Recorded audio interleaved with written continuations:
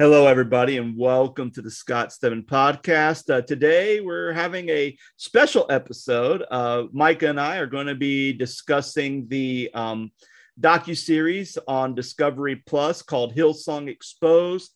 I'm sure most of you who are listening, if you grew up in the church, you probably have sang a Hillsong song before. You've actually have heard it on Christian radio or heard it at a Christian conference or youth camp or whatever the case. Hillsong has been so synonymous with music. And today we're going to kind of look in depth at the Hillsong organization. So first, Micah, what were some of your thoughts on just this docuseries in general? Well, to be honest, thanks for having me as always. I've always been familiar as a worship pastor, creative arts pastor, worship leader with Hillsong Worship and Hillsong Music, and I've always loved their product and their brand, their songs, and their ability to just keep on writing and to keep on producing new music all the time, and just stuff that, trends and resonates with worship leaders all over the world. Not even associated with Hillsong Church, just their music. And I really, let's be real. Every church has its problems, and mega churches are, I believe, more susceptible to having those issues because they're bigger and they don't have, everyday interaction with folks. Like somebody could have a problem with somebody else that you may not even know or have never met, and it's in the same church or on the same staff. Or on the same leadership team. So when I watched this, it was very sobering and it was very eye-opening for me. And we'll get into it in a little bit, but there were some triggers in there for me. There was a lot of emotional moments where in my own ministry where I've had struggles with leadership, had struggles with other staff members, had struggles with people in larger settings. You and I have talked about church sizes. I've worked in larger churches, but nowhere near the size of Hillsong Church. But yeah, it was just very, very, I think the word for me for this is going to be sobering, because it was just, that stuff does happen. It really does, regardless of the size of church, but it happens. Yeah. And I kind of, my thoughts going into this, it's last fall, I got to listen to the Christianity Today, the rise and fall of Mars Hill, and got to listen to all of that. And it was interesting and eye opening. And you kind of knew Mars Hill had its issues, particularly with Mark Driscoll kind of being the front and center of everything. But I felt like this one was a bit different because it really kind of not focused on one particular person, but there was a bunch of key players in this, and kind of just looking at the entire organization, which I thought was fascinating. So when we look at at the opening of this, and again, for everybody who's listening, we're just talking about episode 1 right now. So if you have not watched it, or if you're planning on watching it, stop right here. Don't go any further because we will probably be spoiling a bunch, but we're just going to be focusing on this episode, talking about the first episode of this 3-part series, Hillsong Exposed.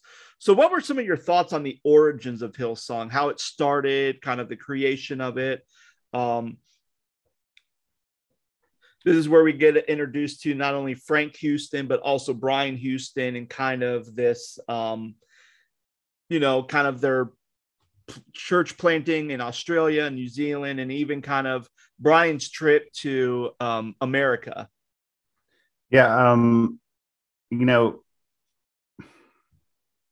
Other than we think with Joel Osteen, right? For example, in the United States being that first real, I guess the word's televangelist, right? I feel like that was kind of the Houston's approach with Hillsong. They wanted to be really just seen on a larger scale than what they were. And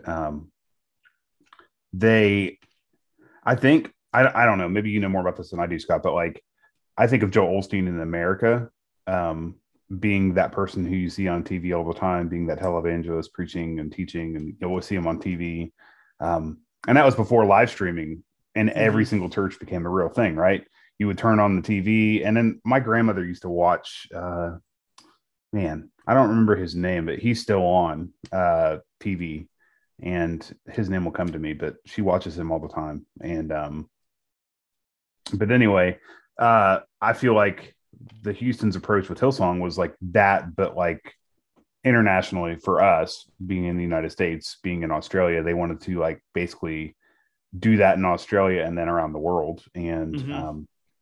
you, not that we're gonna, watch or not watch, but cover all 3 episodes today. But like in every episode, there was one of the people that they interviewed, and she was like, um, they're not going to get what they want until they conquer the whole earth.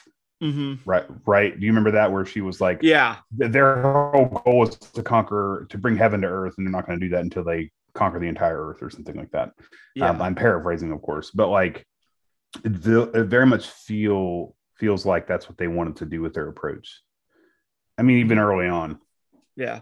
And I would agree with that statement. I would say that, from going from, especially just in the contents of the first episode, you see Frank Houston in New Zealand, big like hellfire brimstone preacher, which that was kind of the culture back in like the 50s and 60s, to starting to kind of build churches here in Australia.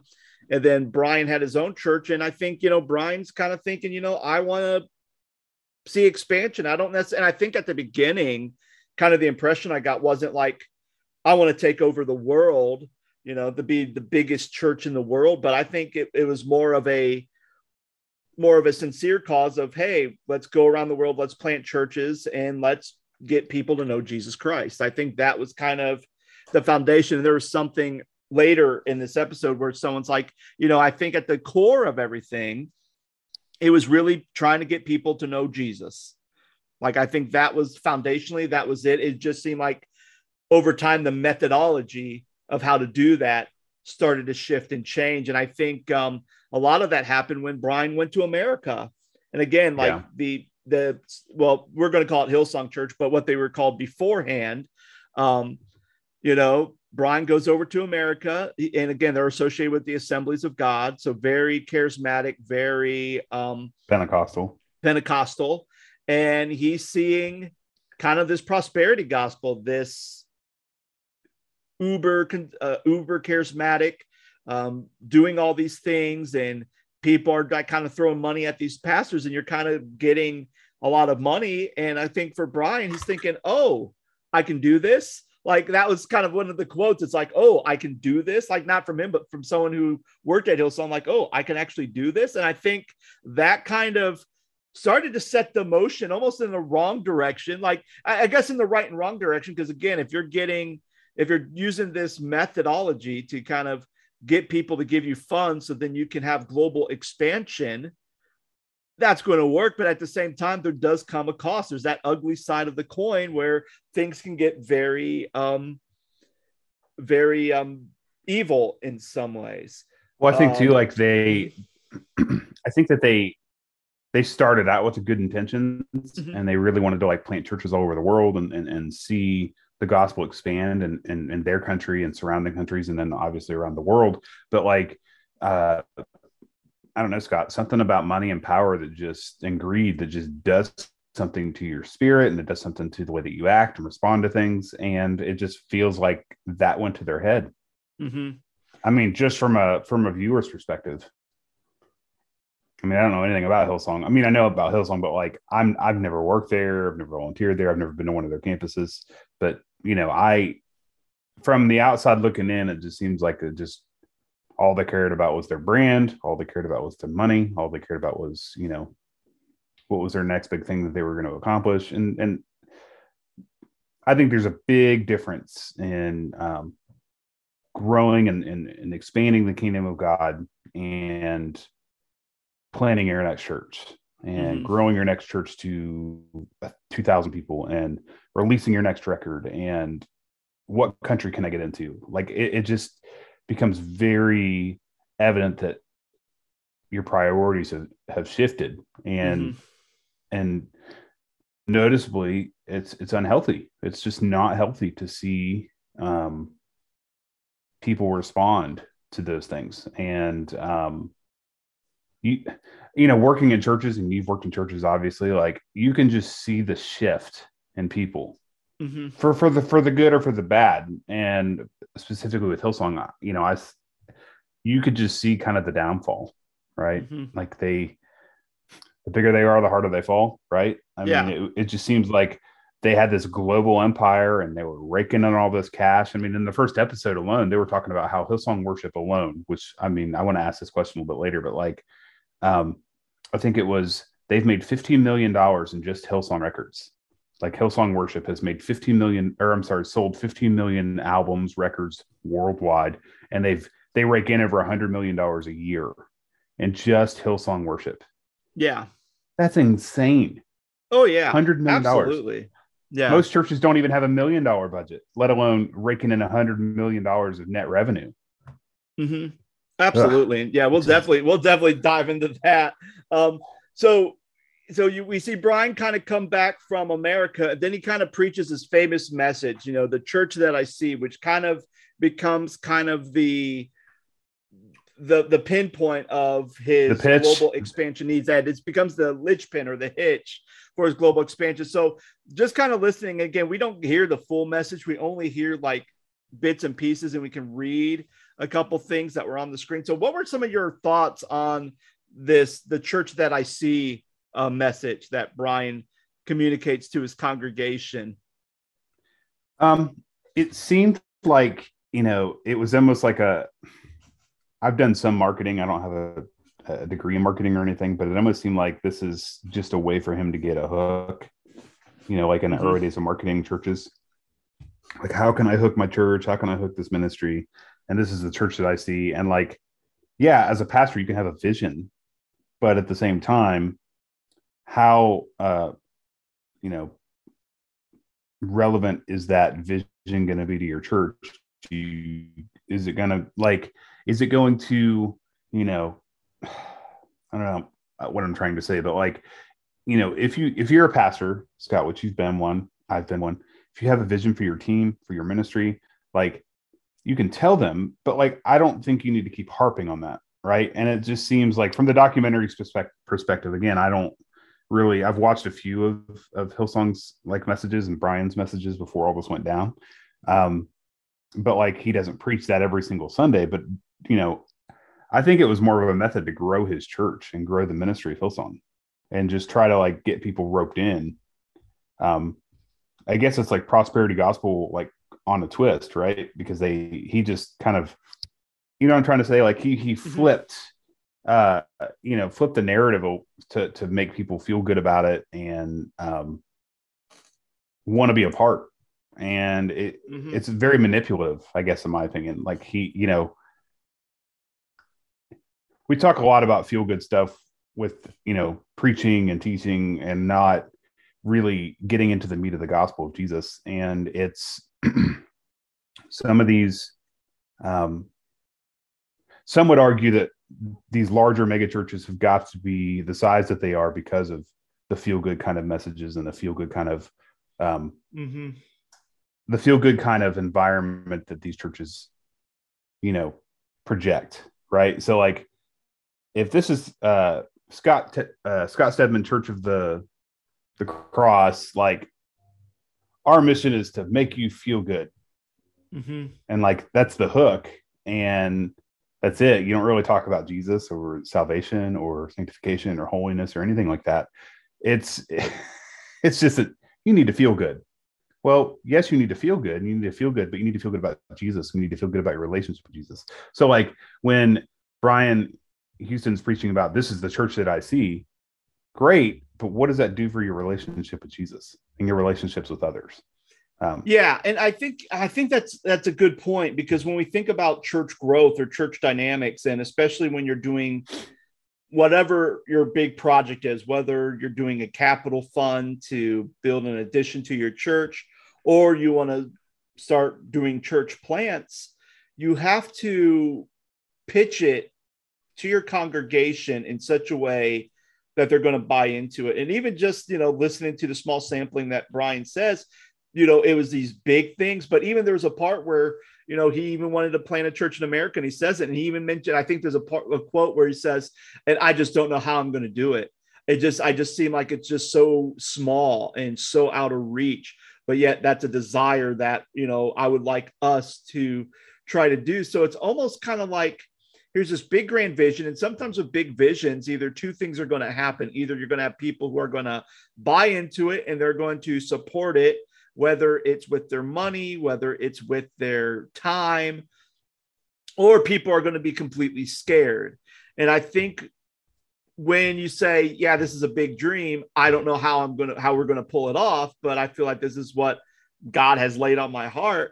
Then people can say, okay, well, the pastor's kind of scared too, so let's support the pastor. Let's pray. So I think what it does is it kind of unifies the let's go get him to, ooh, I don't know about this. You kind of unite them saying, okay, let's go, let's move, let's try to do this. And I think at the beginning when this message was proclaimed, I think honestly, I don't know if Brian knew how this was all going to happen. And I think when we start seeing the introduction to the Hillsong band and the Hillsong music, and especially Darlene, how do I say her last name? Darlene Zesek. It's Czech. It's Czech, even though it's okay. Yeah, Darlene Czech. It's spelled like DZESCH or something like that, but it's Darlene Czech. Yep. Yeah. Shout to the Lord. Yeah, Darlene Czech, and man, that was my jam back in the day. Shout to the Lord. That was what brought her to the dance. That was one of the very first things that really hit Hillsong. Was one of their first hits. Yeah, but just her being in Hillsong and her understanding kind of the music culture, like the secular music culture, really elevated not only the type of music that Hillsong produced, but I think just that's kind of got the, like we talked about earlier, the financial end for Brian to say, okay, here's how we're going to make this, the church that I see, here's how we're going to make it a reality. And it's going to kind of ride on, and we'll talk about that more in depth, but Hillsong music. Do you think it was always that bad, Scott? Or do you think it was like early on they had good intentions? And I think they had good intentions. Was really powerful, and things were going great. And then they really grew, and then they really got a lot of money and a lot of endorsements. And then it's like, well, it went to our heads, and that's kind of how where I lean. I think like with every church that starts small and gets big, I think there's always good intentions, but I think there's always something like. It's a difference between like if I happen to get, like, for example, if I get a TV endorsement deal, and let's just say it's a local TV endorsement deal, like I know in Columbus, Timothy Clark's church will be on the airwaves. So, it's like, okay, but I mean, and I think that can kind of change you a little bit when you have just local airtime, but then when you're on TBN, and when you're and this is before streaming. So when you're on TBN and your church is now being broadcast on cable television, then I think that will change you, because there's always certain things that there's certain expectations that kind of drive you to kind of stay on top or kind of keep those endorsements or those deals. And I think sometimes, and it's sad to say that even within the church, depending on the endorsement and who's endorsing you, sometimes there are certain things that can kind of cause the target to be blurred, the goals you're trying to reach. So we're kind of focused mostly on like Brian and Frank Houston at the beginning, but then we see another, I guess we'll call it a character, another person in the mix. And this is Carl Lentz, who ended up being kind of the North, I guess, would say the United States pastor. So did you know Carl Lentz before this documentary? And what was your impression of him as a pastor and even kind of being used as a figurehead for the U.S. expansion? I had not heard of him up until, I had heard the name, but I never really listened to him preach. And I never, until he got in trouble, right? Until the whole...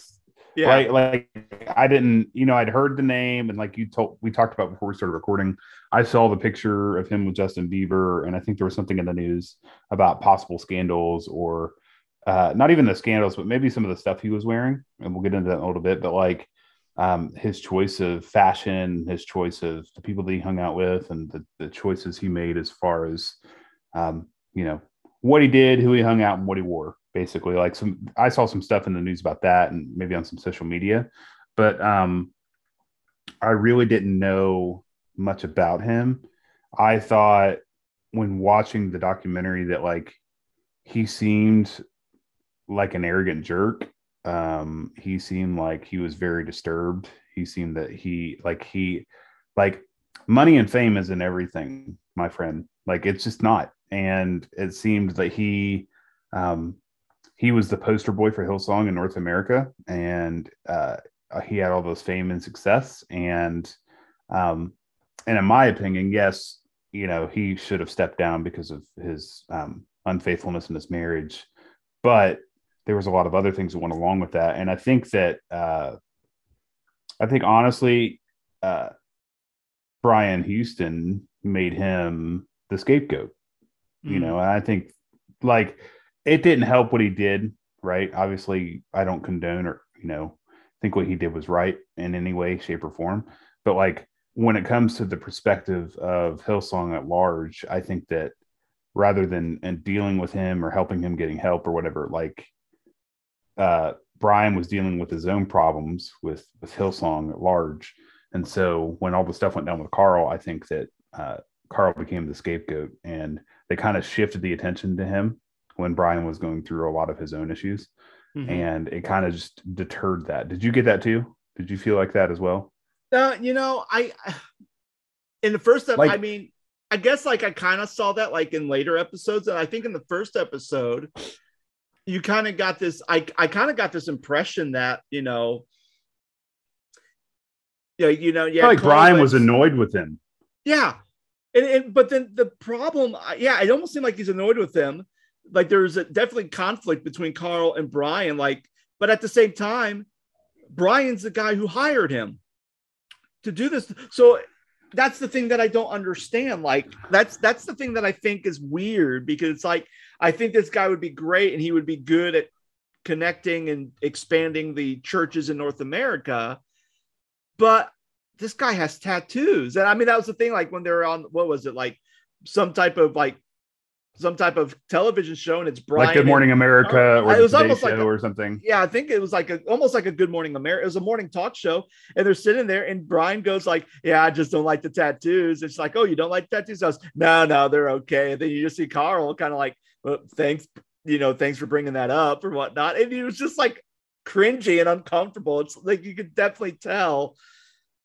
I don't think they really liked each other, but at the same time, Carl was building something over in America, and it kind of fulfilled the whole church I see motif. So Brian's like, yeah, I don't like the guy, but hey, he's successful. So we're just going to let it ride. And he's growing my church. Yeah. He's growing my church. Yeah. Growing my church. That's the key word. Growing my church. Well, the church that I see. Exactly. It's like, he was narcissism is a word that was brought up a lot. And I think that, this isn't the episode. We've talked in other episodes about this, but like in my own experience, like I've been a part of staff teams that like the lead pastor wants to hire somebody, and as soon as that person came in, they hired them because they were younger. They, could really grow a ministry, had a lot of energy. And as soon as that person would come in and start changing things, that lead pastor just didn't like it. And it, the staff suffered as a result, and all the staff became scapegoats, in my opinion. So, it was all too familiar, right? When I was, we talked about at the top of this episode, how sobering it was. I watched maybe the first 15, 20 minutes of this, and I cried a lot during the first couple of minutes of this episode, or the first episode of the documentary. And, because I lived through some of that stuff, like on a much smaller scale than Hillsong, but like it was very surreal, because that stuff does happen, and it's not okay, and it's not the church, not the church I know, and not the Jesus I love. Like if we're supposed to be like Jesus, that's nothing like Jesus. And like, what kind of narcissist I mean, this is rhetorical, but what kind of narcissist would hire somebody to work and basically be your North American pastor and kind of try to quote unquote conquer heaven on earth in North America with Hillsong and not even like the guy? The answer to that question, Scott, is a narcissist.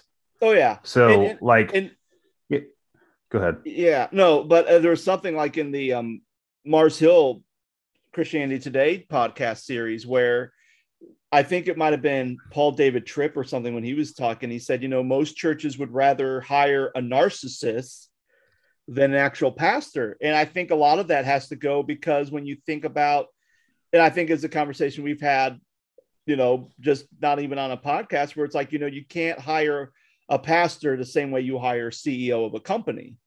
And if you're building a brand and you're building like this empire, even if regardless if it's a church or not, if you decide to go and hire people that's more of a Fortune 500 company, then you're kind of thinking, okay, well, I'm going to hire a guy who is a go-getter, someone who's going to be, bold and take things off and has a certain look and has a certain attractiveness to it.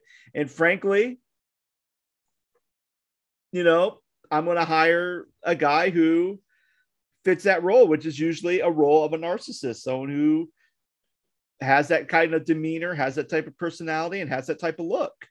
Well, and too, like they showed like B-roll footage of him like walking into Hillsong, New York, Carl Lentz, and like it was very much a rock star mentality. You get out of the car, you walk into the building, you preach, you walk out, you get in the car, you leave, and it's like, how can you have relationships with people? And the answer is he didn't. And he just siloed himself, and that's not okay either. Yeah, absolutely. Recently, so I work at Miami University in Oxford, Ohio. It's my secular job, and we're the university is going through a transition right now where the provost just resigned. And without going into great detail, some of the people that I've talked to said that he, siloed himself, and he's in one of these huge leadership roles. And if you put him in a room full of people, nobody would know who he is because he wasn't out there shaking people's hands. He wasn't out there talking to people. He wasn't building those relationships. And the same kind of goes to what we're talking about with Carl Lentz. How do you build those relationships? Which also is just fascinating to me. Like how did that church grow if he didn't have those relationships with the pastor? Yeah, and we'll dive right into that question, kind of chip that away.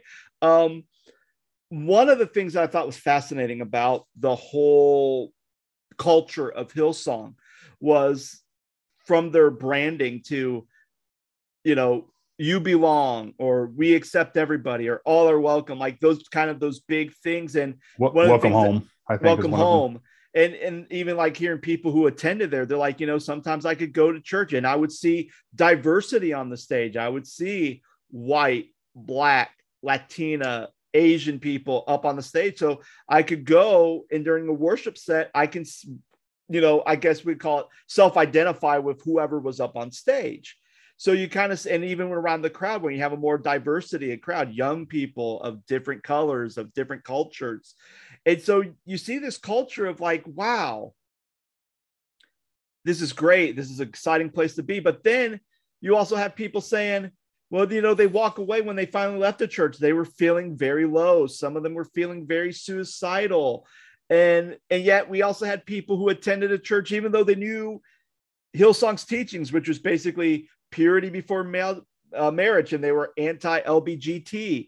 And it's like, but we went there anyway, like, because it was the happening place. It was a place where we felt like we could serve our community and serve each other as with other young people my age. So when I look at that question, how does a culture like that work? Because it almost sounds like on the surface, this is exactly what the gospel teaches. All are welcome. Everybody can come to Jesus. Everybody can be transformed. And yet we have other people going, I disagree with this church, but I'm still going to attend. Or I left this church and now I feel so low and feel like that I was an issue or I was a problem at the church. I mean, it's weird. It's a weird culture to be a part of. and I can't really understand that culture at all sometimes. Well, it was fascinating to me that, you know, that was very much their, I guess the right word is model for that. Uh-huh. Like, but then they shame people, right? And like the girl that was, I'm not sure if that was in episode 1 or not, but No, there's a girl who talks about that. I think that's episode 3 where she talks a little bit about Carl Lentz and her interactions and stuff. Well, yeah, like the whole sex before marriage with her boyfriend, yeah. And then they went backstage, like kind of as a response time or invitation, altar call, whatever you want to call it.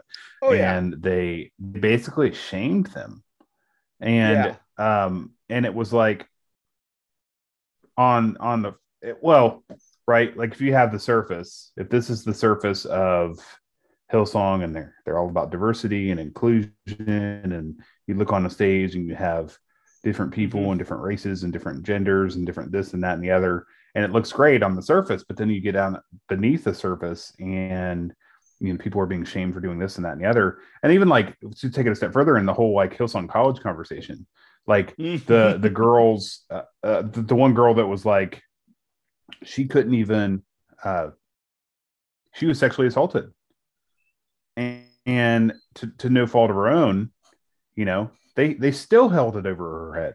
Oh yeah. Even though they said it wasn't a big deal. It was very manipulative. Like, so like on the very like on the surface, as we're talking about, they were like saying, hey, this is what we're doing. This is our vision. This is who we are as a church. But then you peel that layer back a little bit, you peel that curtain back a little bit, and you go into it, and it's like,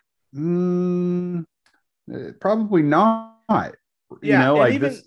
Yeah. It's so bizarre, Scott. Like they seem to be accepting, and they seem to be welcoming, and then they peel that curtain back, and they it's almost like they ring you in, they pull you in, and then as soon as they got you in and they got you hooked, then they're like, nope, by the way, this is what we really believe, and this is what we really think about people that, you know, have had sex before marriage, that you know, having, you know, or living together before they're married, that you know, are LGBTQ whatever. You know, it's super, it's so weird, right? It's well, because I've never heard of anything like it.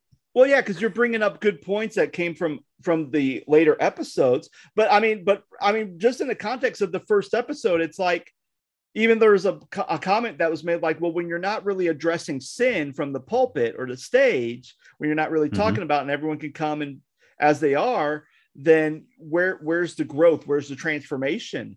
And I think that's a valid point, because then when we get to later, if you are not addressing these issues, and then next thing you know, someone comes down and they go, oh yeah, you know, I have a drug problem, and they're like, okay, well, we'll pray rate your drug problem. But then when you find out like, oh, this is a volunteer or this is worker, well, now you're not allowed to do this, and they make them feel guilty about everything. And I think, you know, I think that's the thing later with the one girl with her boyfriend and stuff, like, you know, their maid felt guilty.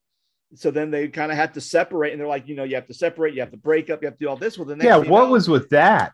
That was weird. That didn't make any sense. But we'll definitely dive into that in our next episode. But then they got back together, they hooked up again, and then next time they're like, well, we're not saying anything to anybody now, because they didn't want to have to go through that guilt and shame again. Which is, didn't they end up married and then divorced later? Yeah, well, that's the thing. They have to go get married because they thought, well, hey, if we're married, then we don't have to feel the guilt and shame. And then they end up getting divorced later. And it's like, wow, you know, it's a very weird church model, and it's a very weird culture, because it's almost like,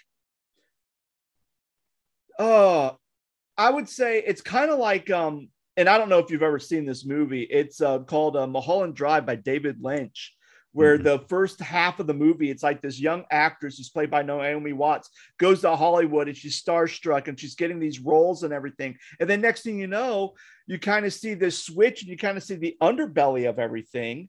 And you're just like, oh, and it's a very confusing movie, but I feel like that's the only way I can use that example to make sense of this culture at Hillsong. Because it's like, at the first you get starstruck. There's all these people. You have a great music program.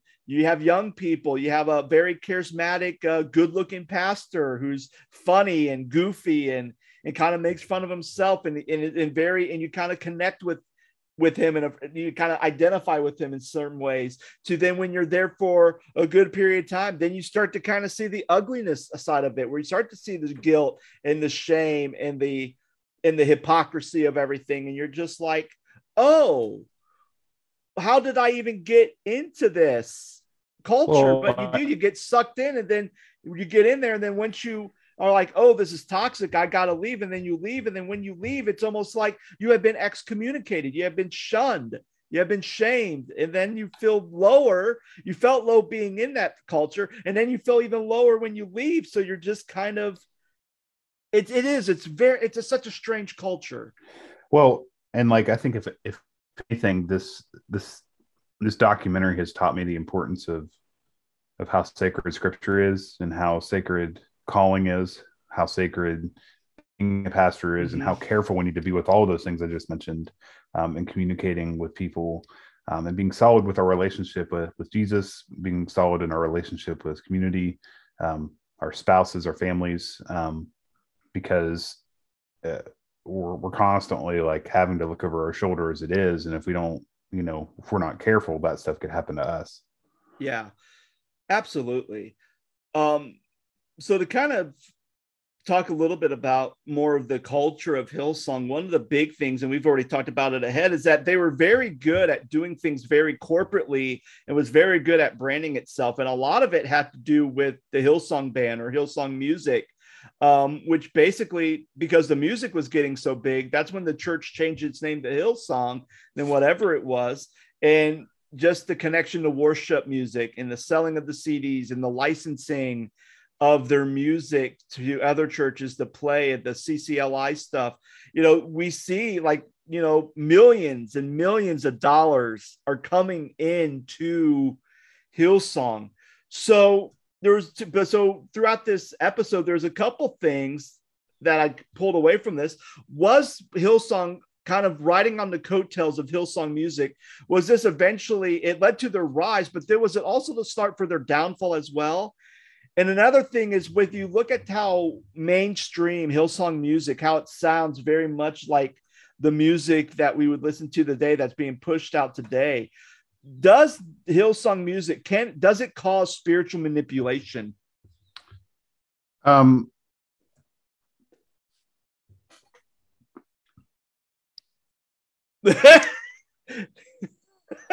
So I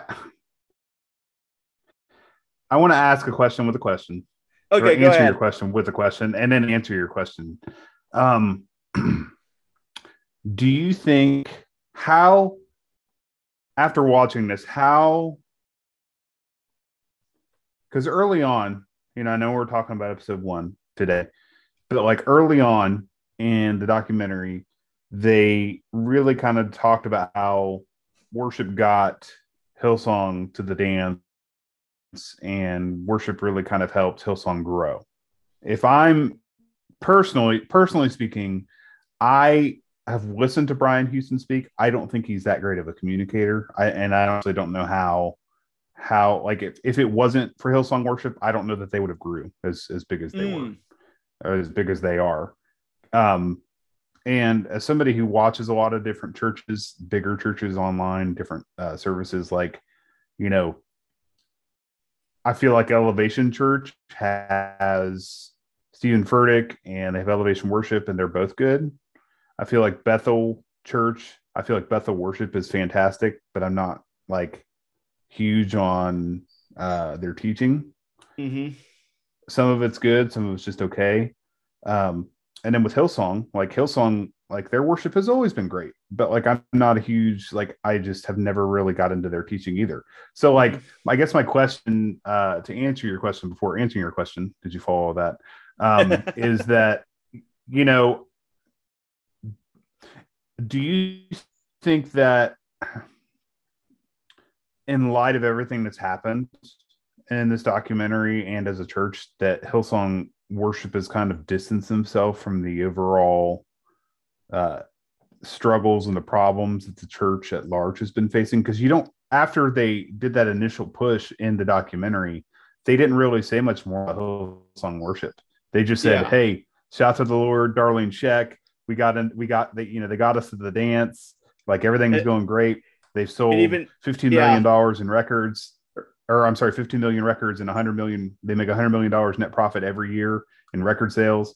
And like, you don't hear much more about it, but like, you got to think of it, Scott. Like they've got Hillsong College, but they've also got different iterations of Hillsong worship. They've got Hillsong Young and Free. They've got Hillsong United. They've got Hillsong Kids. They've got yeah, Hillsong Worship. And like, there's all these different groups and like subgroups of Hillsong where they've just multiplied and they all write their own music and they all write their own stuff. And they all toured on, they tour with different groups and different musicians.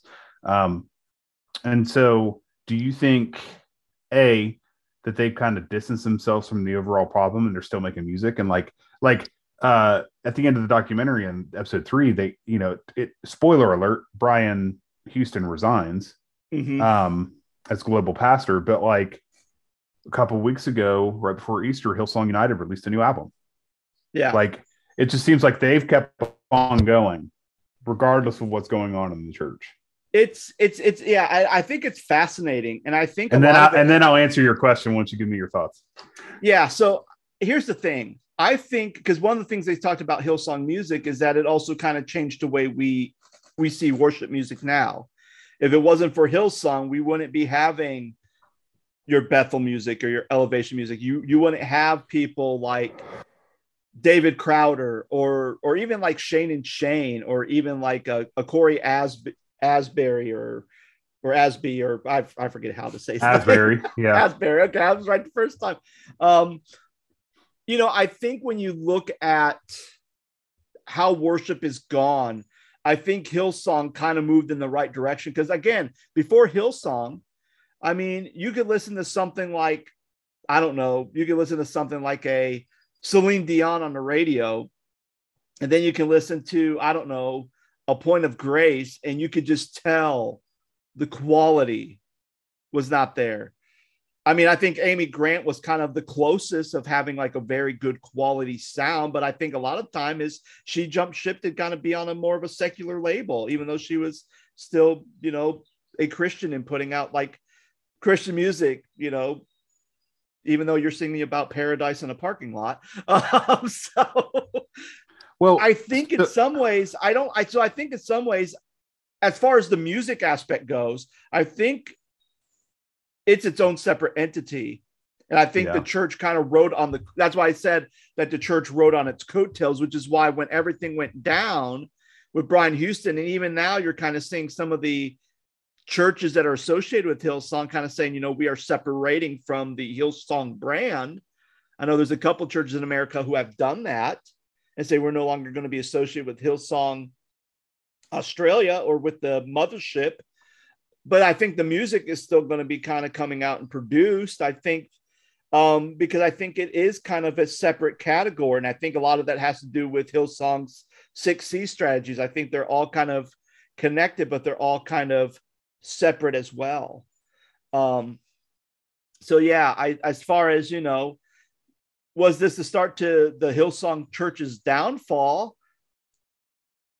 To answer that question, I think my thing is, yeah, because I think, money and power corrupts. If it was just the music and you're just doing it for the music to pay the artists, pay the musicians, to pay the tech people, to pay the lighting guy, to pay the roadies, to pay those songwriters,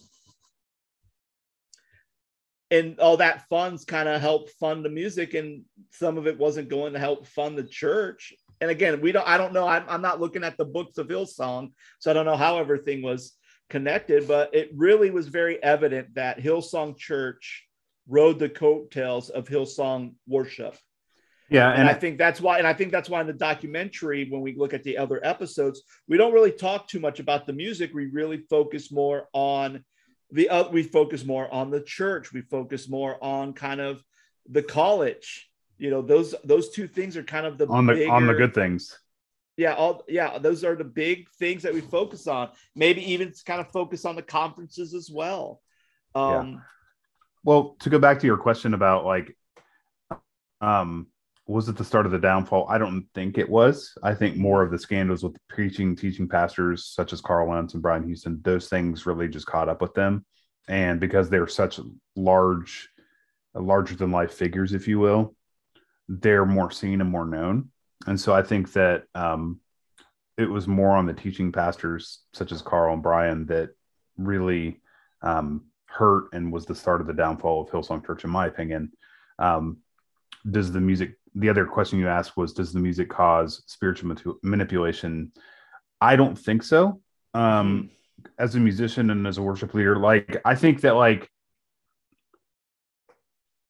it all comes down to what you believe. And, you know, I was sitting there and I was listening to that in episode 1, and it was like, you know, I can lead worship on a Sunday and I can play a certain song, and I could play that song 3 Sundays in a row and a different person have a reaction to that every single week. And so, you know, the idea of spiritual manipulation, like, I don't think so.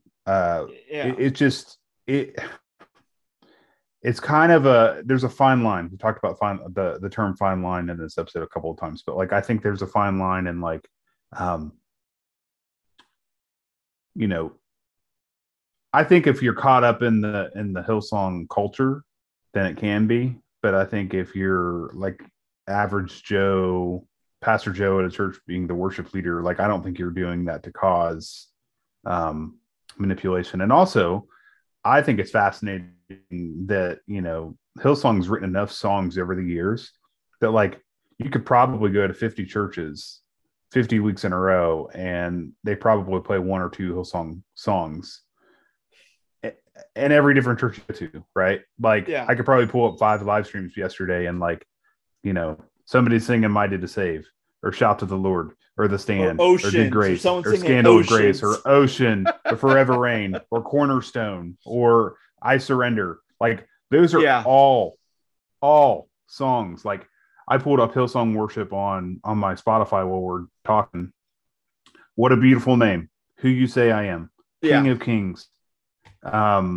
No Other Name. Like, there is just so many. Dawn, Awake My Soul, Come Alive, Christ Is Enough, This I Believe, New Wine, Broken Vessels, Oh Praise the Name, So Will I. Like, there are so many songs that Hillsong has produced over the years that, like, it's not uncommon. It's funny because I know some people say, oh, well, we should go back to the hymns. Well, I mean, if you were to look at, like, a current hymn book now, like, if you happen to get, like, one that was published, like, I know sometimes they publish them, like, every 5 or 10 years. I'm sure you could probably walk in one, and I bet you could probably find, like, Shout to the Lord in the hymnal now, because it's so. Scott, to kind of follow up with your question about, do you think music causes spiritual manipulation? Are you referencing what they talked about in the documentary exclusively, or do you think, like, with what I just talked about, like, in the average church in North America, for example, they're playing at least one Hillsong song a week, and it's like, is that part of their global brand and their global expansion to get into every church all over the place? Do you think that's so? I think by manipulation, I think it has to do with more of the emotional component necessarily than the branding, right? I just thought about that as we were talking. Yeah, well, like, I mean, I think that's a good point. I think for me, just from based on the documentary and kind of where they're going with it, it's like, well, you know, if you hit these certain chords a certain way and you do this stuff, that you can really get people to move and do things. And I don't think it's manipulation because, like, for an example, back in March, we had our state youth convention, and for the last 3 years, we had a touring band come. And they're great. They're a great band. But when they play, they have the lights, they have the sound. They're a professional band, so it's going to sound very high. It's going to be very high level of performance that they're doing.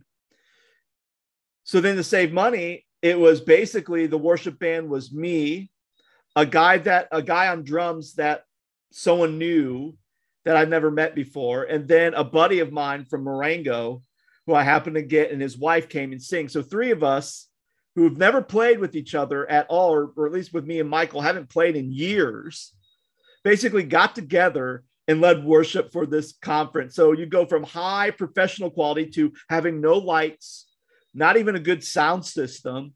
It is just the three of us who's never played with each other before. And yet, out of all the years that I've been at convention, which I've been to probably like 3 or 4 of them,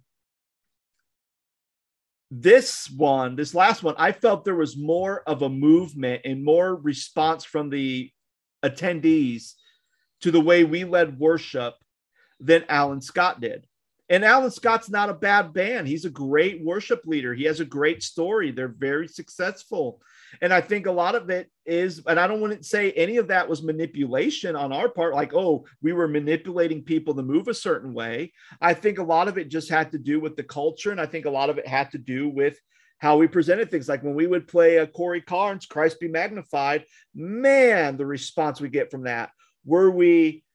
Was I being manipulative? Was Michael being manipulative? No, we weren't being manipulative at all. We're just here. We're playing the music that's written and Michael's singing, and that was it. Like, we weren't doing anything wrong. When I think about music does something to us which kind of lowers our defenses. I think sometimes, especially playing in camps, I believe that there is an emotional component, and music can kind of help lower the walls so that when the person who is speaking on stage is presenting the gospel or presenting whatever message, I think it makes people respond to it. So I don't think the music causes the spiritual manipulation. I think music lowers the defenses.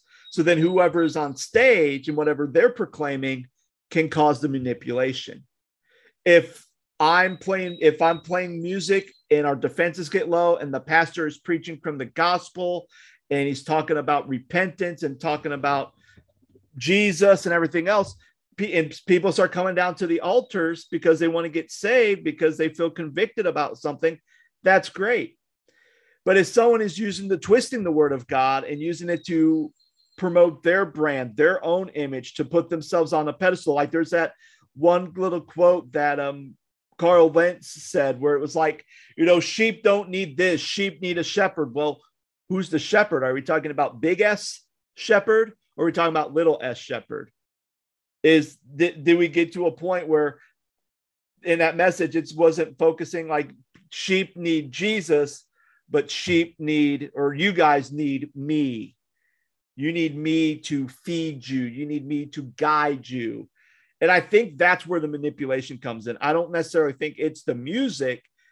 I think more it is when the defenses are lowered, what is now being inserted through those gates, what's being inserted through those lowered walls after the music has kind of lowered those things. Does that make sense? You're muted, Micah. Wow. I was coughing and I didn't want to cough into the audio. That's okay. So, and then I forgot to unmute it. Yeah, it does make sense. Totally makes sense. Yeah, I'm doing a lot better than I thought I would with this episode, but I really struggled when I watched it. So, okay, yeah. When I watched the documentary, I was like, man, it hits close to home. And the sad reality is it's not just Hillsong, it's everywhere. Mm-hmm. And Hillsong, I don't know, quote unquote, got caught because they're a bigger church and they're more exposed, mm-hmm. No pun intended, right? Because that's what the documentary was called, I guess, right? Yeah. But yeah, like as a worship leader, I've had these moments in my own ministry and in life where I told somebody yesterday at a church that I was playing at that,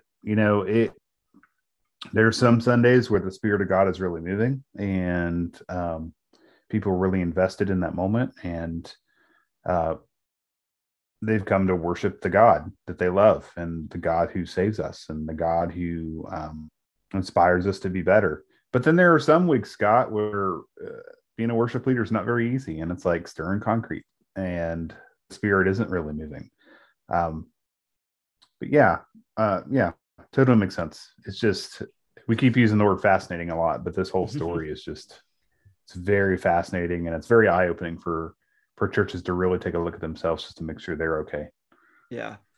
Yeah. So kind of falling into this whole music thing, there was a former volunteer at Hillsong kind of said, well, Hillsong had a 6C strategy. And he says, first there's the church, then there was the concerts, then there was the music, but he said CD just to kind of keep the continuity.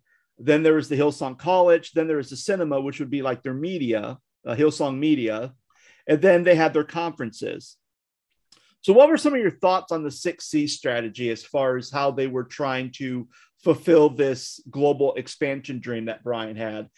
Planning churches, having concerts, selling of music, having a leadership college or a worship college, putting out great media, having a good production, and then also having these conferences that people can go to. And I know one guy, he said, I've been to these conferences, which, I pay, almost $500. Oh, he paid a ton of money.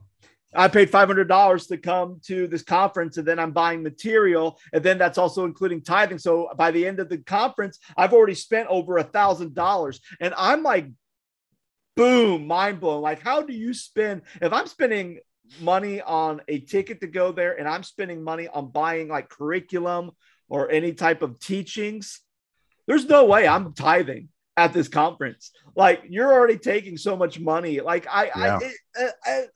like that's my reaction. It's like my brain and my heart doesn't work when I think about just a conference. Cause I mean, I've been to some conferences, some leadership conferences, and literally I pay for my hotel.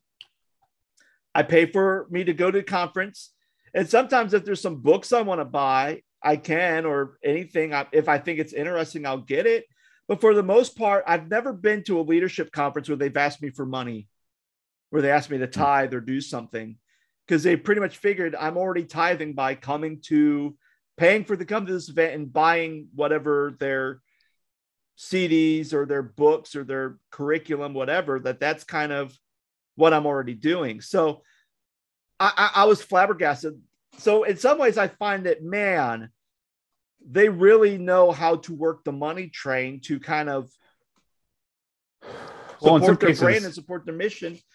On the second side, I like the strategy in some ways because it goes beyond just your typical church structure. Mm-hmm. If I want to get my name out there, if I want to let people know what my church is all about, if I have a good worship team, yeah, maybe I should host a couple concerts or put them out in the park and have them perform for a worship thing at a park thing. If maybe I may not do a college, but hey, it might be good to occasionally once a month or maybe twice a month or maybe like once every 2 months, do a conference on something, do a conference on like parenting or a conference on marriage or a conference on financial stability. I think when you start doing some of these things, it kind of breaks your traditional church norm, which is you come Sunday, you maybe come during a weekly thing, and then you show up to a church event that happens occasionally, like maybe 6 times out of a year. So in some ways I like the strategy, but I also feel like I can see how you could really milk people for their finances to not only do expansion, but also to kind of put stuff in your own pockets as well. Well, and I think, Scott, like I was thinking of like when you were speaking just a minute ago, like I think I've been to conferences and things like that, like or worship retreats or whatever, like you name it, right? And I've been to things like this, and they may take an offering, but it won't go to their church. It goes to some sort of ministry like World Vision, or it goes to something like feeding a third world country, or adopting, or like Operation Christmas Child's a big one, something like that, where it doesn't go to a church per se, but it goes to a ministry somewhere around the world that's like a mission or something like that. But I've never, like you said, I've never heard of a church saying, hey, we're going to take an offering for our church after spending money on tickets for your church. Yeah, it's kind of interesting. It makes you wonder about like other churches and how they do things. Like I know Elevation Church is on tour right now. and they do like their main worship group tours, and they lead worship in different venues. And then Pastor Stephen Furtick preaches a message, and yeah, it's interesting. I wonder how they handle it as opposed to like how Hillsong did or does. Yeah, that's a very good question, because actually I knew a couple people who went to the Elevation Worship in Columbus over this past weekend. Yeah. I don't know. Like, I think the strategy is good, but I think with everything you could really, I think the strategy is good. And I think that's how they got very successful.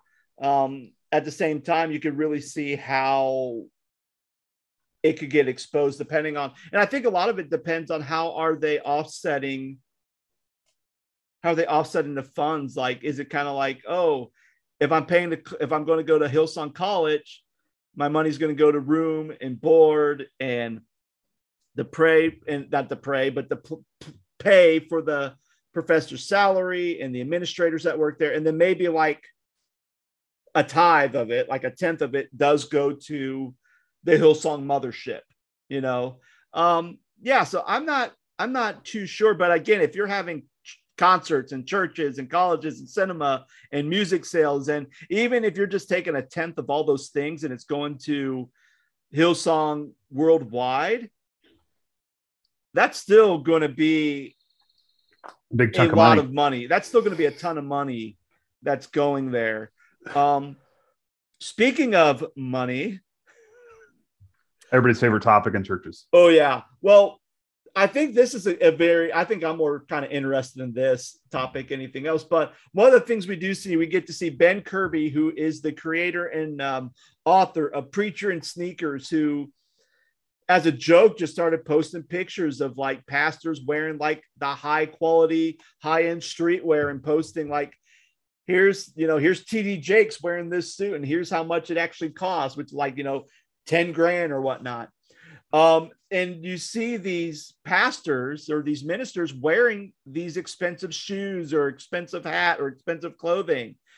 So I guess the question is do pastors have the right to spend the money they get how they see fit? Or is there a sense of accountability on what a pastor can wear or cannot? I'll go ahead and answer this question first, since it's very interesting. When I was talking to, I can remember, and again, for those of you who are not pastors or don't know how it is, a lot of churches, normal small church, medium-sized churches, what they do is they will give a certain like financial package to a pastor. And let's just say it's going to be like $40,000. So within that $40,000 a year, a pastor has to figure out, okay, how much of this $40,000 is going to be taxable income? How much of this is going to go to any housing expenses? How much of this is going to go to my insurance? Because again, it's being a pastor is weird because you're a self-employed. You're taxed as a self-employed worker, but at the same time, you have a bunch of religious exemptions too. So it's a very wonky, weird thing to be in ministry and have to navigate all this. So I can remember one time having a conversation with my dad about, money and everything else and how to use it. Now this, and my dad even said, you could take, if you're getting paid like $40,000 and you want to go and spend almost all of it on buying a brand new yacht or buying a Tesla, you have every right to do it. It's the money that the church is paying you. It is your salary. At the same time, you also have to, and then if your family starves, then, that's okay because it's whatever you want to do with it. At the same time, you also have to know that there's going to be a certain outcome or a certain look that comes with it too, that people will start assuming because, when church people see that, they're going to question everything that a pastor's spending. So if you're wearing a $800 Rolex, someone's going to see it and someone's probably going to make a comment about it. Why am I paying for pastor's Rolex? And I had an issue with that because I know there was a time where we sent my son to a private school and we had a discount because my wife was working there.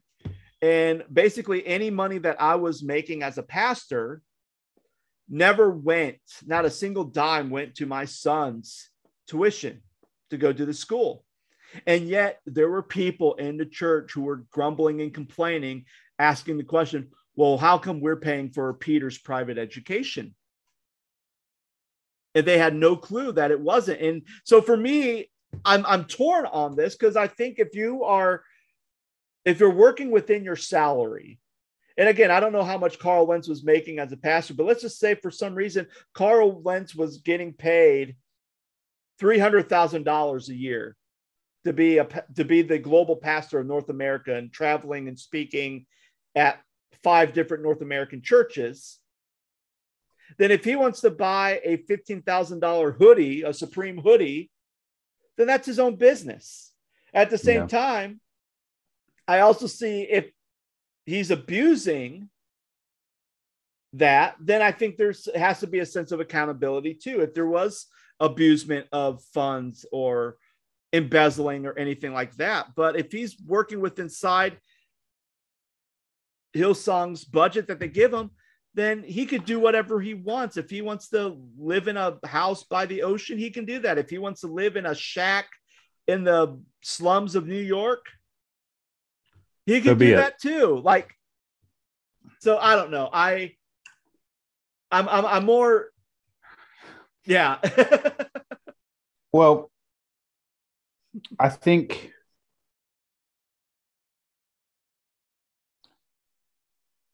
I agree that you can, if this is the salary you're getting paid, live within, like, I'm a big proponent of living within your means, because I've always, been in situations in ministry where, actually I've been in both. One where like you don't have any money or you don't really have a budget, and you kind of just have to make it work. And then I've been in places where it's like, all right, go for it, and basically spend whatever you want. But in the case of being like, super elaborate with your money, and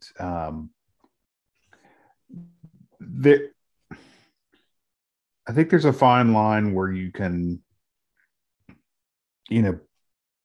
buy what you need and not show off at the same time. I don't know that you should make that much money and be that, flashy with it. I'm not, even if I made that much money, like, I don't think I would go out and buy a $700 pair of shoes, because, like, I don't think that's who I am. Mm-hmm. But then I think it goes hand in hand with the word fame. Like, these guys hit fame, and, every week you got to look cool. You got to look different. You got to have the newest, freshest, coolest looking thing. And it's evident, on their streams, on their videos. It's evident on, in their in-person venues when people are doing that. And it's like, yeah, I don't know, Scott, that's a tough one, because it's like, first of all, like, I don't know if they should be making that much money. Well, but I find, and I think I find it funny, because when you brought up a good point about, well, does it have to do with that appearance and that look, and having that look being a pastor of a worldwide brand like Hillsong? Because, I mean, it wasn't just Carl Lentz, like, being dressed to the nines and stuff. I mean, they even showed Brian Houston wearing like shoes that were worth like $600. Well, in one of the episodes, they talk about how Brian was a millionaire, like, several times over. And so, like, yeah. And I think that's, and I don't know, I think it might have to just be kind of how much money changes you. Like, I mean, that's the thing. Like, I grew up poor, and my family grew up poor. My dad worked his butt off, worked 3 jobs to get his thing. And now, like, my dad, they don't have to worry about money anymore. He works for a great company. And I think one of the things I find so fascinating is never once does he always throw his money around. Like, this guy will go to work in sandals that are falling apart Same thing. Like I have a drawer. I have to go through because I have a drawer of t-shirts that I've wore since like Anderson, which was 2002, that I still wear. Like, let's see, this shirt's from like 2015. Like this shirt's almost going to be 10 years old and I'm still wearing it because there's no holes in it and it fits and I like it. So it's not like I'm trying to buy the newest clothes. And even when I go shopping for clothes, I'm definitely using every Kohl's discount 30-40% off coupon that I have to get a pair of pants for that's like $30 marked down to like $10 because I don't want to pay $30 for a pair of pants. And so I think a lot of it just depends on your personality and your demeanor. And, you know, I may not be spending lots of money on clothes, but, you know, I will probably pay a little extra to get a more of a high end, like a spoon, like a serving spoon, because I don't want it to melt or I don't want it to break after I've used it for like 6 months. So I think it's weird on how people spend their money and whatever. Like, I mean, I'm looking at cars and it's like, well, what type of car we get? I'm not going to buy like a newer car. I'm looking at basically looking with something under 100,000 miles so it can last me a little bit longer since our other one's about to die. And it's just like, I couldn't see myself buying a brand new car. I couldn't see myself buying a convertible or a brand new Tesla. I mean, there's a Tesla on the market that's, you know, less than 20 grand. I might buy one, but for the most part, I'm not paying full Tesla prices just because I want to have a Tesla. Like, right. I don't know. It's weird. I don't get that. I think it's fascinating. Like, it's just like, you know, and I see why on the other side of that, why people would get so upset, because it's like, if you're rolling around in $600 sneakers and a $500 hoodie, and, you know, let's just say your outfit for the Sunday is $2,000. Think of what impact that could do for the kingdom of God. And, you know, where are your priorities? Can you live this lavish lifestyle, pay for these lavish clothes that you're wearing and the product that you have and the brand that you become?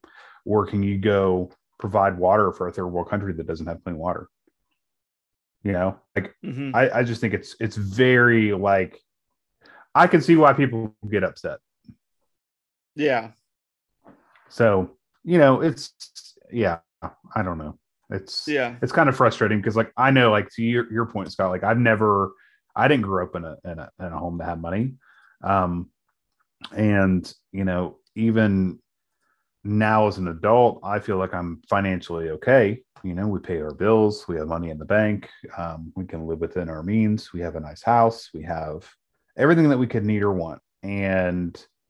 But we don't live crazy lifestyles, and we don't, like you said, Scott, like, you have shirts that are like 15 years old. Like, I remember a couple months ago, like, I needed, like, I don't know, a pair of dress pants or something. And my wife's like, go buy some. And, like, she had to make me, even though we had the money and it was okay. Like, yeah. So, and it's like, I think pastors too, like, if we could take it a step further, I think pastors are, like, so bent on having the coolest trend and being the coolest thing because they think that's going to make their church grow. Mm-hmm. Like, just because I wear a jean jacket and skinny jeans doesn't mean I'm going to, like, my church isn't going to grow to like 5,000 people. Yeah. You know, it's just crazy. Like, people should want to be a part of something because it's genuine and authentic, not because you're the latest fashion trend. Yeah. And I think that goes back to my next question is, how did the celebrity attraction help or hurt the Hillsong Church image? I mean, it seemed like with Carl Lentz being in America, and especially his relationship with Justin Bieber and other celebrities, that just kind of brought a huge attraction to Hillsong. Not only just, you know, exposure to news networks and everything else, but then even you had them like, oh, there's now a section where I'm going to church, and guess what? There's Kevin Durant worshiping at the church that I go to. Well, I think it's fascinating that as soon as Carl Lentz got in trouble, like, they just vanished. I think it's kind of ironic. Absolutely. Like, they didn't want their name to be associated with that. Yeah, absolutely. And anytime when I think there's something recently where someone mentions something to Justin Bieber about, oh yeah, do you still hang out with Carl Lentz? He's like, no. Like, he's like, nope, I'm not associated with Carl Lentz. And I know even sometimes, like, there's a lot of people who kind of get associated to Hillsong. Like, I think the biggest one was, I think it was Chris Pratt. Someone was associating him with Hillsong and wanted to cancel him from being in the Guardians movie.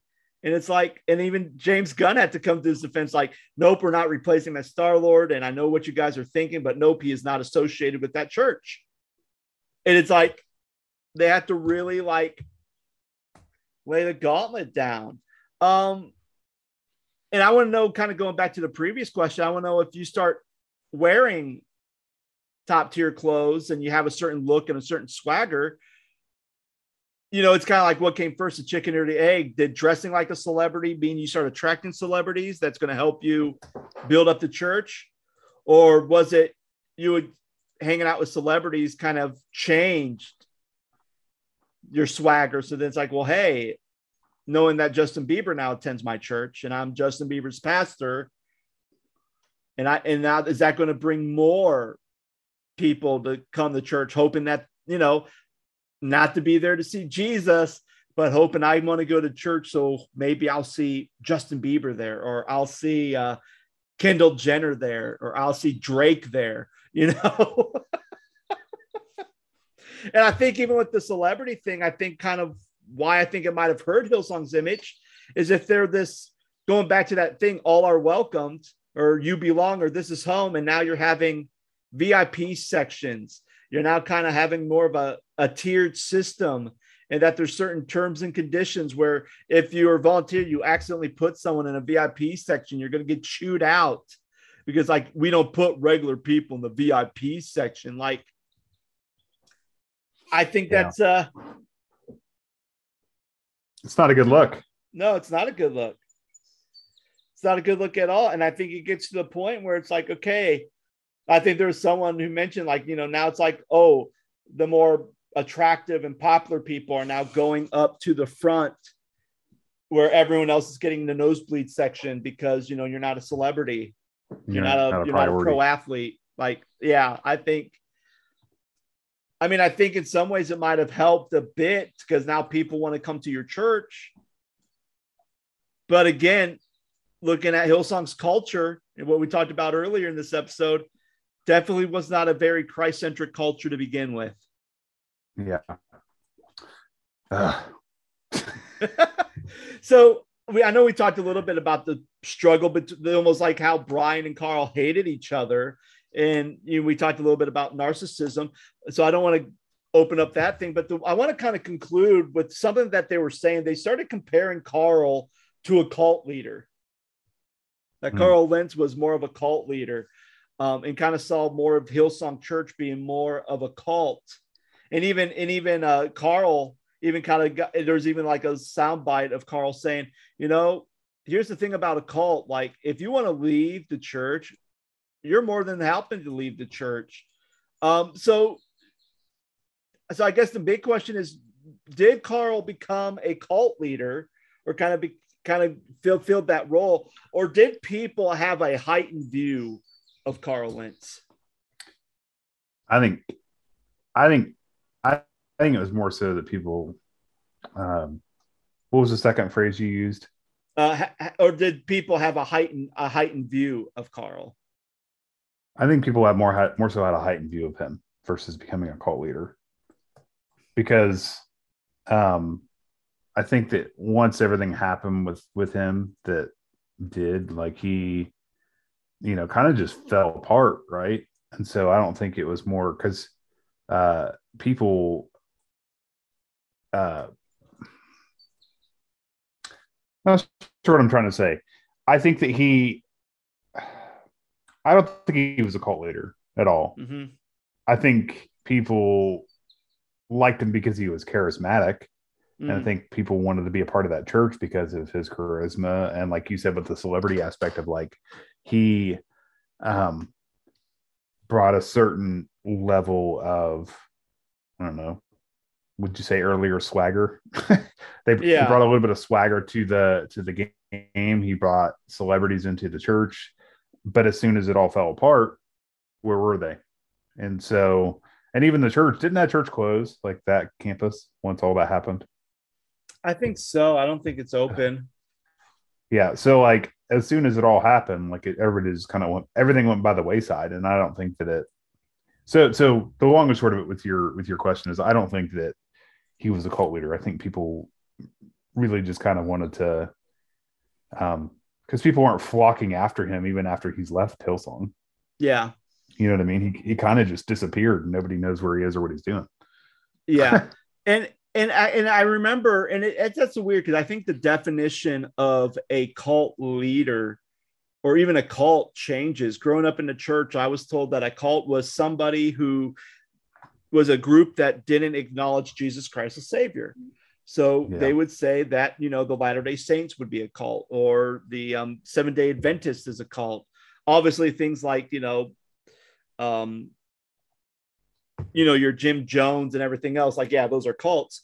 But recently I'd say probably a couple of years ago, I happened to run into a podcast where they look at all these different cults and they talk about not only the leader of the cult, but then they talk about, who are the people who join cults. And what's fascinating is they had a criteria with cults, and really their criteria was three things. It was, you have someone who's very charismatic, somebody who, so that's the making of a cult leader, somebody who can get people to, do things. So you can kind of buy into their brand or buy into whatever they're selling, and they're very personable in that way. And then the third thing is that the rules and regulations that the cult leader puts on people only goes to those people, but them themselves can kind of no longer don't play by the same rules, essentially. Mm-hmm. So I guess if you looked at that definition, was Carl very charismatic? Yes.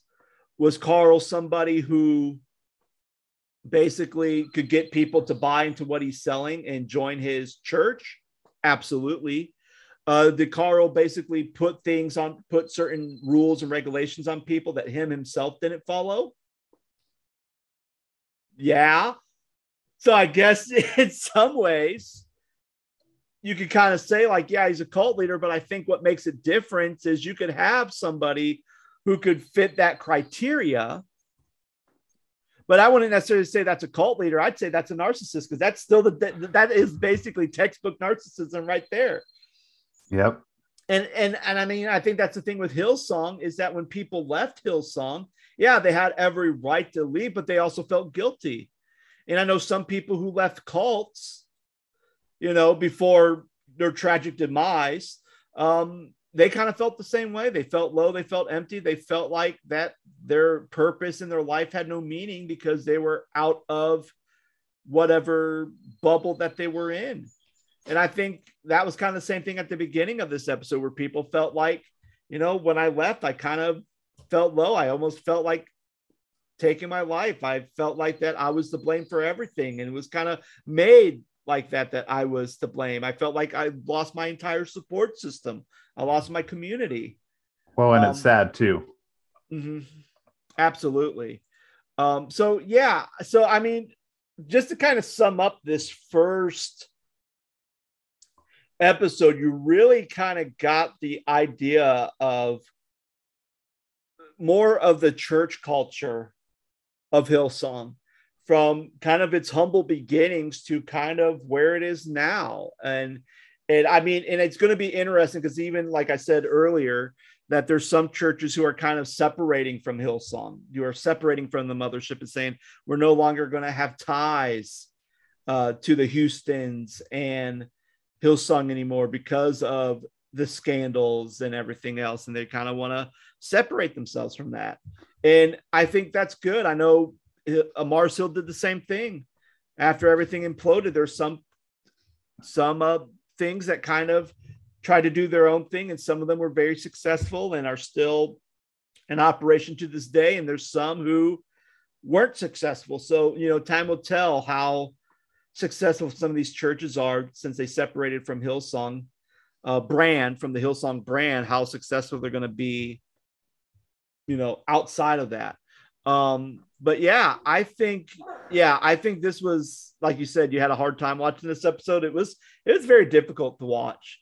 I mean, I think it's more empowering on knowledge and kind of seeing how all the pieces fit, but still it was very a difficult watch. It's only going to get worse from here.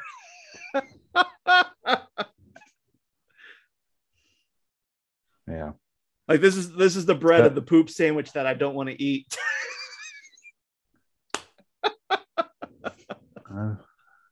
And on that note, guys, thank you so much for listening to the Scott Stedman podcast. We're watching it if you're watching this on YouTube. Guys, thank you so much. Hopefully you've enjoyed this episode. If you like this, please share it with your friends. Give us a 5-star review on whatever platform you're listening to. And if you would like to support this podcast, feel free to go to my Ko-Fi account, ko-fi.com/the Scott Stedman podcast. There's a couple of cool tiers for you to donate and kind of help improve the quality of this podcast. Again, thank you so much for listening, and I will talk to you guys later with another episode. Talk to you later. Bye.